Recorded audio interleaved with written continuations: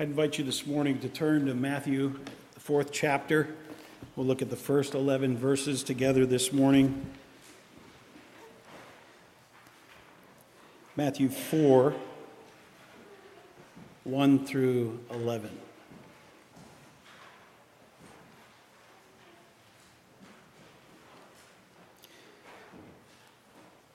I would assume that the text in front of us today is fairly familiar to most of us. And as such, my introduction will be primarily to back up into chapter 3 to help us understand what's coming to us in chapter 4. In the Gospel of Matthew, in the 3rd chapter, we see the baptism of Jesus.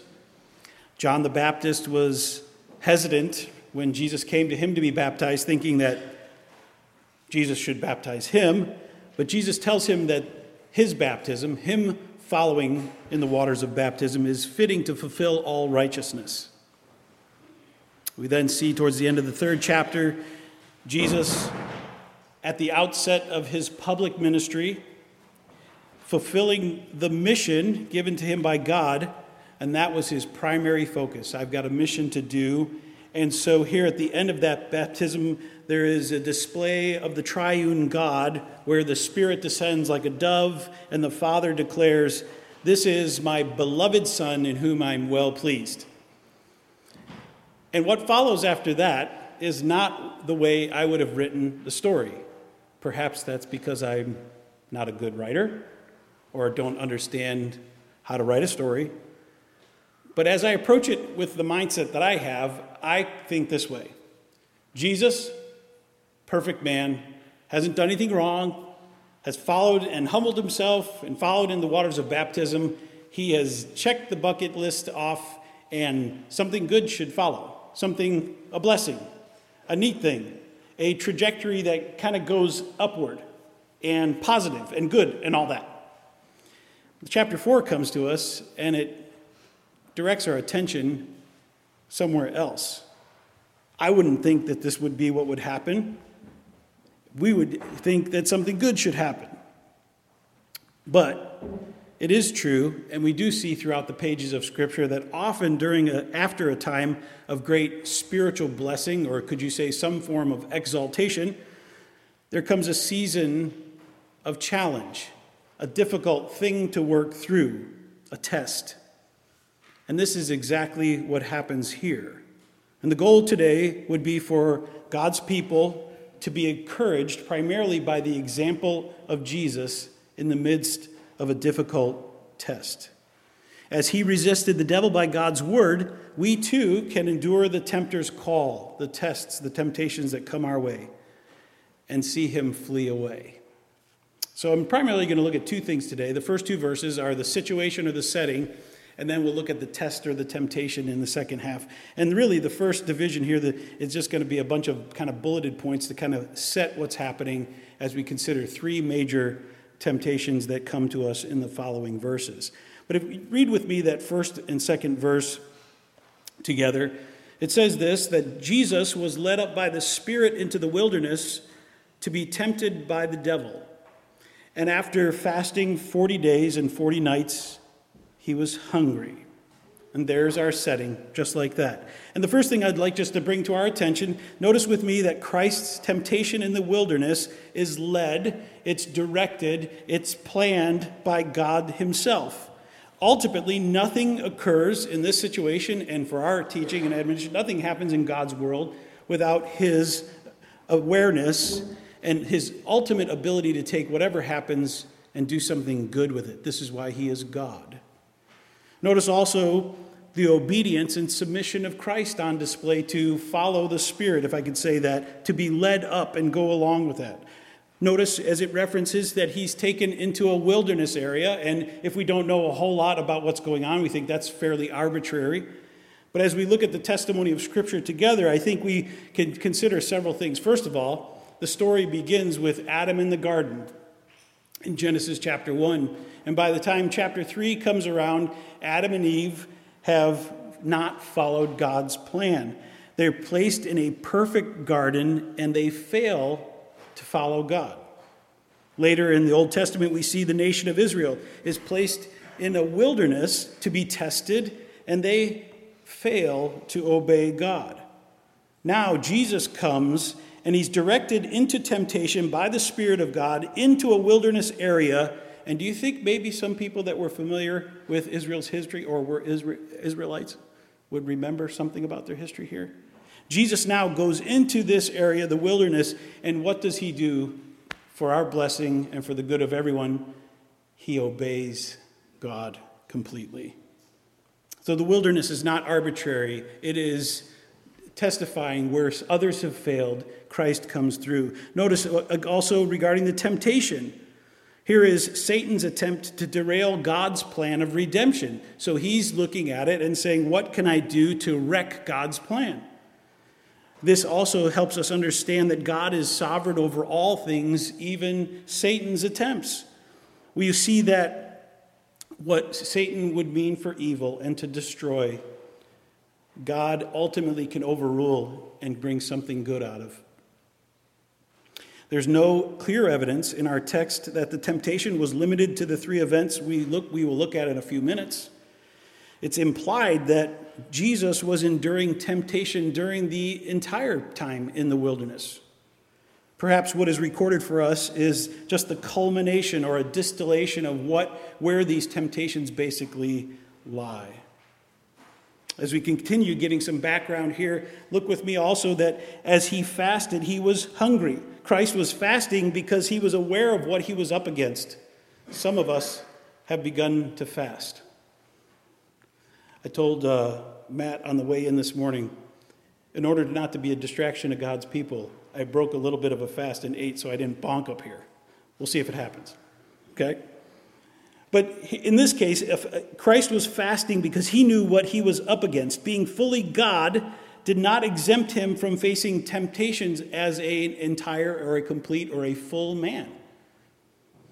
Even today, from a medical or human standpoint, a 40-day fast, I doubt is ever recommended and really is at the extreme of what a body can endure without food.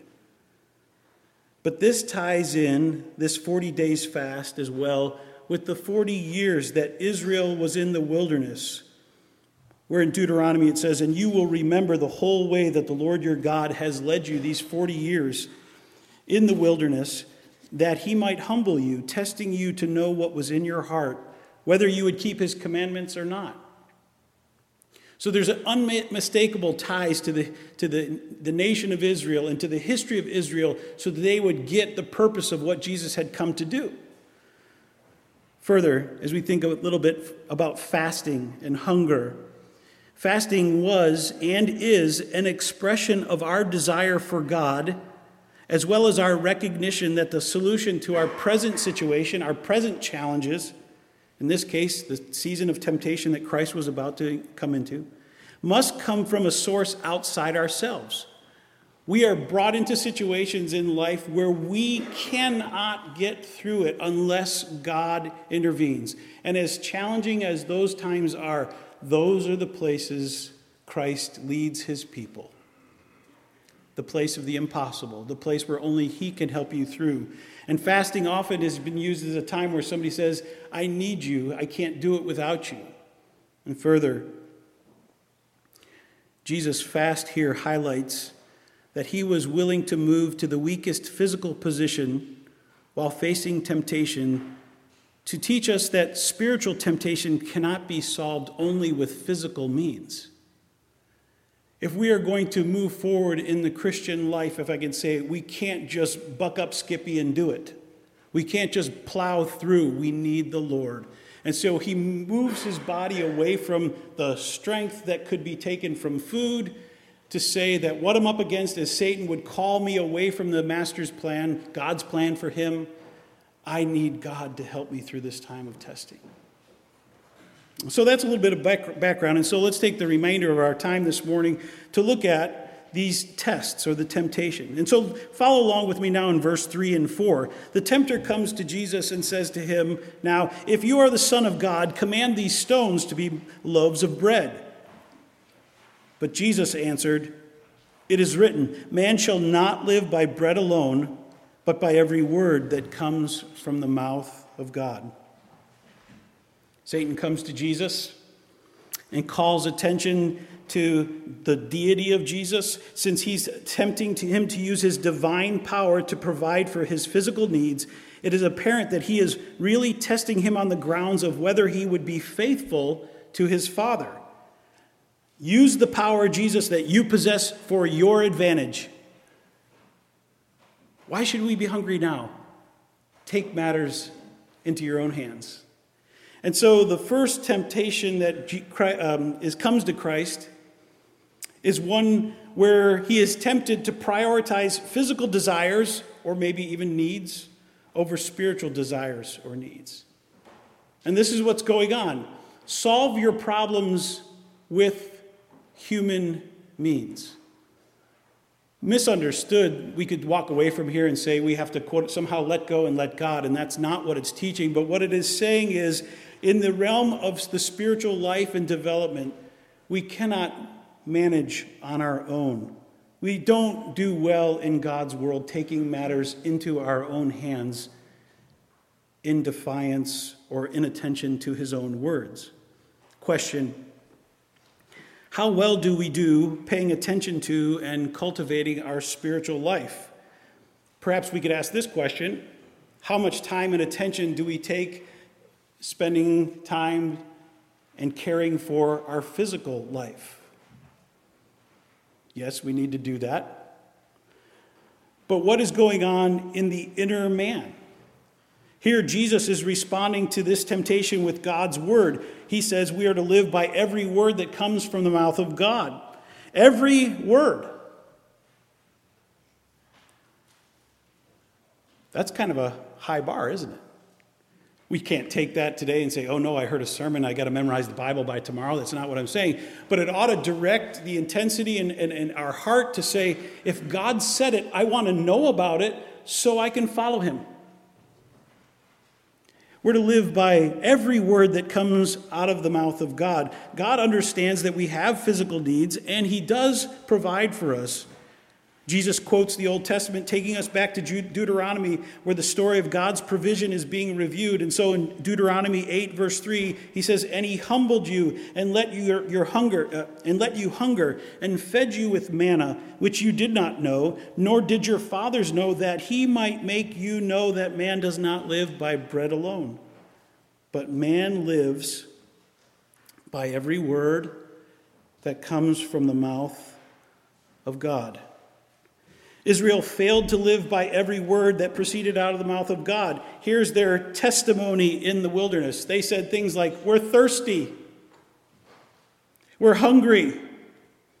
We miss the leeks and garlics of Egypt. Why do we always have to have this manna stuff? And where Israel failed in the wilderness, Jesus was faithful in this wilderness temptation. He was committed to spiritual realities more than the physical, because the temptation comes to him to prioritize physical over spiritual. And the response is that you and I need to prioritize spiritual over the physical. What Satan is doing here is calling God's faithfulness, God's provision into question. And unfortunately, I can't stand before you today and say, I've never done that, because I have. And this is not good. We call it sin, right? Satan would go, Jesus, you're really hungry, aren't you? You're really, really hungry. That shouldn't be. You're hungry. Your hunger must mean that God's not providing for you. You're not asking for something wrong. So take matters into your own hands, change these stones into bread, and satisfy your hunger. How could God require you to go without something like that? And as subtle as that may sound, at its core, it's the call of Satan to prioritize physical over spiritual. What are legitimate physical desires that we have as humans? Well, we do need to eat. We need to sleep. We need relationships and many, many other things. But do our lives reflect like Jesus, that we're actually willing to push away from some of the things that are called to us in the physical world so that we can have the best thing, the spiritual reality and depth that Christ offers us? Do our lives reflect that we're holding on to his word, living by it rather than using the resources around us to get what we want right now? How much better is it for us to grow in our spiritual desire for God's word, learning his words, following and obeying his words, and experiencing the satisfaction of all our needs, both spiritual and physical, for our good Father in heaven does not, when his children ask bread, give them a stone. The issue often is timing, right? First test, temptation, prioritize physical desires over spiritual desires. Secondly, this morning, look at with me in verses 5 and following. Having failed in that first one, the devil then takes him to the holy city, sets him on the pinnacle of the temple, and said to him, "If you are the Son of God, throw yourself down, for it is written, he will command his angels concerning you, and on their hands they will bear you up, lest you strike your foot against a stone." And Jesus said to him, "Again it is written, you shall not put the Lord to the test." The second temptation is to call Christ away from the mission that was before him, to be driven by the word of God. And the second temptation comes and says, "Jesus, pursue the miraculous over the mundane. Go for the big stuff. Shortcut the path. Create a following by doing something really significant, like jumping off right here." And by the way, the Bible says in Psalm 91 that his angels will catch you, so it'll be a great gig.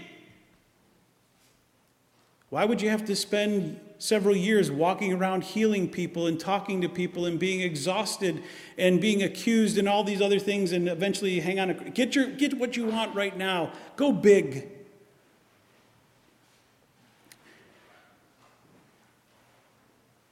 The opportunity to create a spectacle was turned down because Christ knew what God said. To do something so impressive, he could have gained a following for a time, but his path required a cross before a crown. And the spectacle that he was put on display of there actually created a greater throng than anything Satan could have offered him there. Yes, there would be additional humiliation and death before he was exalted.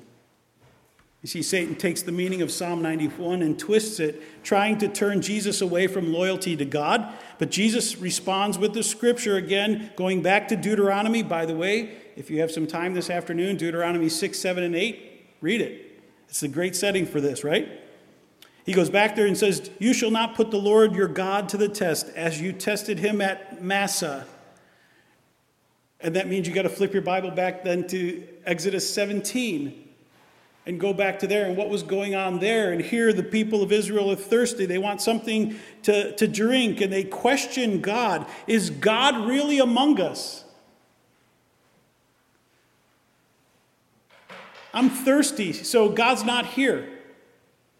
The God who had brought them out of Egypt, miraculously brought them through the Red Sea, had provided for all their needs. There's no way that they were alive at that time in Exodus 17 had God not been with them. But their circumstances, agreed, were very difficult, and they responded the way we respond. Where are you, God?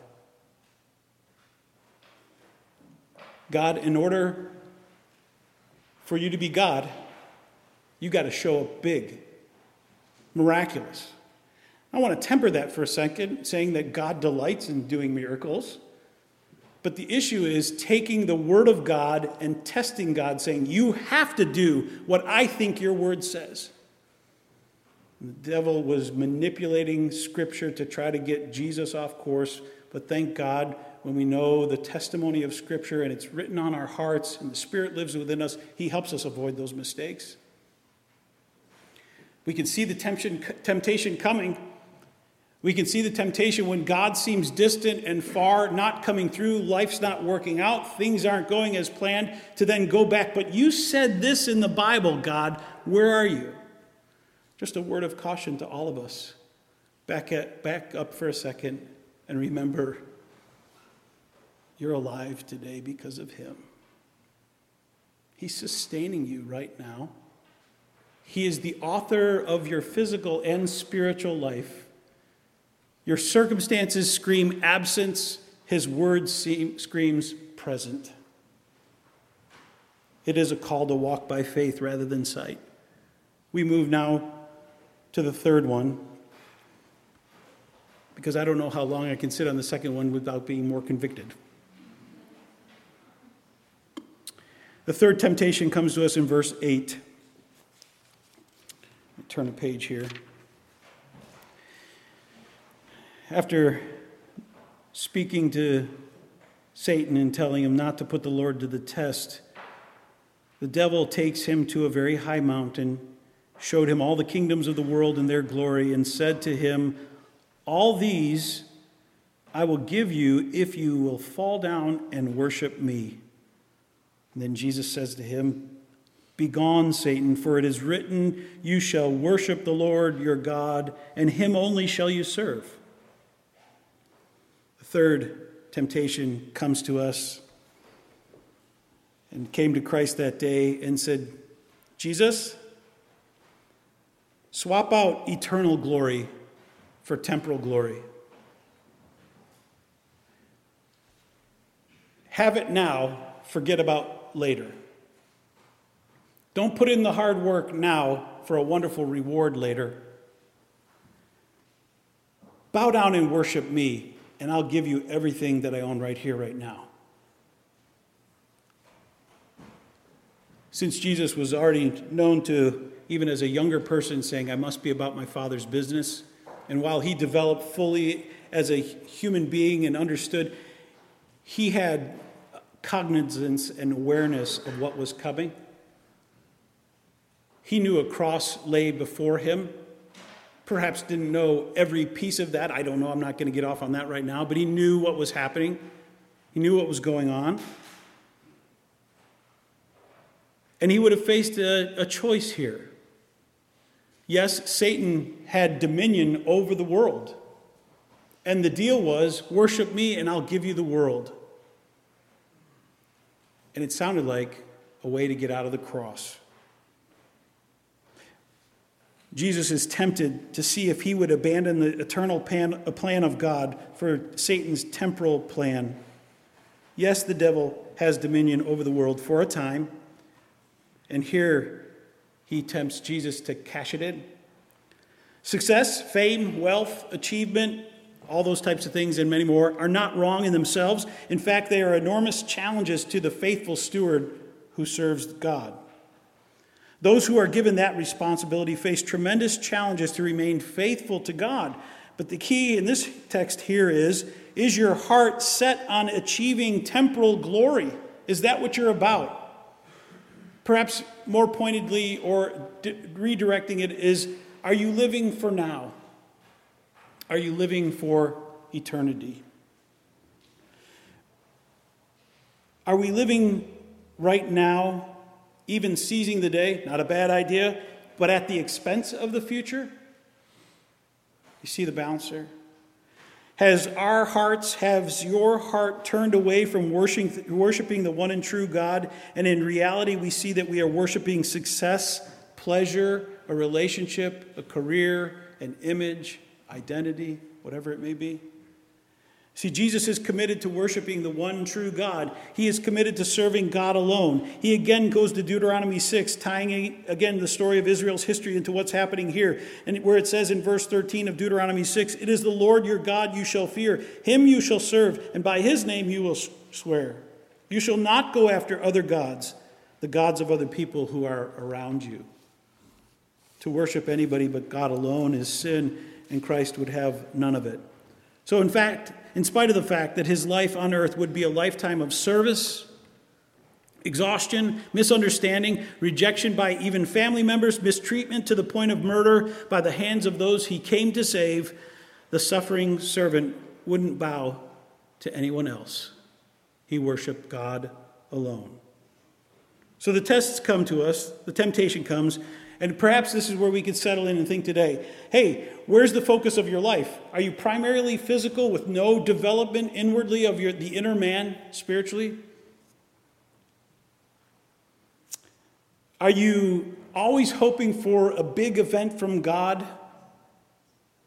Do you have a lottery ticket idea of how God operates? If I just get the lucky numbers, I'll get something from God, rather than seeing him in the mundane daily things that he calls us to do and be? Are you seeking and living for what is to come rather than what you're looking at right now? Temptation can be defeated through reliance on God's word. We can face the tests of this. And so here's the hope, even during the prayers and what we've read already, is when we turn, when we turn to the Lord, he will receive us. And when we listen and follow the Lord, he can help us through the challenges and the tests, the temptations of life. Yes, temptation can be defeated as we listen and follow God's word. Adam and Eve saw that the tree was good for food, that it was a delight to the eyes, that the tree was desired to make one wise, and they took of its fruit and ate, and they ignored God's word and introduced sin into the world. And Jesus now comes to the earth on a mission to restore humanity to the original Garden of Eden relationship God had planned to have with all of us, all mankind. But in order to complete the mission, his faithfulness had to be tested. So while Adam and Eve failed to live by God's word, and Israel failed in the wilderness to live by God's word, Jesus does not fail. So from time to time, as we close out today, there's two things I'd like to have as takeaways. First of all, if the Spirit of God has probed you as you've thought about some of those areas of where you're being tested, and perhaps you're discouraged and defeated and even hopeless, you have to look to Jesus. And so this isn't about so much the testing, although those are the things that kind of get our attention, but look who endured that. Look who walked through that for you and for me. And so sometimes we sing here, "Come behold the wondrous mystery." Yeah, he, the perfect Son of Man, in his living, in his suffering, never trace nor stain of sin. See the true and better Adam come to save the hell-bound man. Christ, the great and sure fulfillment of the law, God's law, in him we stand. See, Christ is that true and better Adam. Where Adam failed, Christ succeeded. On how much we need him. And how neat it is in just a few moments when I sit down, we get to sing, "I need him. I need you every hour." This is the way to navigate our journey on earth, not in the confidence that we got this. Perhaps the challenges of things going well is that we're located most our time and attention in the physical rather than in the spiritual realm. Meditating more on Christ, I came across this quote in a commentary where, thinking about our wonderful Savior in this, Gregory of Nazianzus wrote, "Christ hungered as a man and fed the hungry as God. He was hungry as a man, and yet he is the bread of life. He was athirst as a man, and yet he says, 'Let him that is athirst come to me and drink.' He was weary, but he is our rest. He pays tribute, and he is a king. He is called the devil and casts out devils, prays and hears prayers, weeps and dries our tears, is sold for 30 pieces of silver and redeems the world, is led as a sheep to the slaughter, and is the good shepherd." This is Jesus who welcomes you today. He says, "Come to me today. Forsake everything else for me today." Meditate on the Savior and follow the steps of Jesus. Forsake focusing on your physical life to the detriment of your spiritual health. Pursue the average and daily means of God's grace to you rather than fingers crossed, hope, cross my heart, hope to die, all that kind of stuff, that somehow God's just going to snap his fingers for me and everything's going to go away. Commit your life to the Word of God and watch him grow and change and weed and strengthen and whatever needs to happen so you're fashioned in his image. Seek to live for the eternal, not the temporal. Christian, are you frustrated and fearful regarding your spiritual life? Are you weary today and ready to give up? Consider Jesus and follow his steps today. We do not have a high priest who is unable to sympathize with your weaknesses and my weaknesses, but one who in every respect has been tempted as we are, yet without sin. Let us then, with confidence, draw near to the throne of grace, that we may receive mercy and find grace to help in our time of need. Father, we thank you that while no text can completely be explained, and we considered your full humanity on display, being tempted today, that is what gives us hope, that you walked where we walked. You faced that debilitating hang-up, that sinful pattern, that hopeless feeling, whatever it is, in every point like we did. But somehow you figured out a way to please Jesus, please God. And the text tells us you did that by being saturated in God's words. Father, help us to take time today to consider, what are we saturated with? And help us, Lord, during this season of Lent, to fashion our lives increasingly more like the Lord Jesus Christ, in whose name we pray. Amen.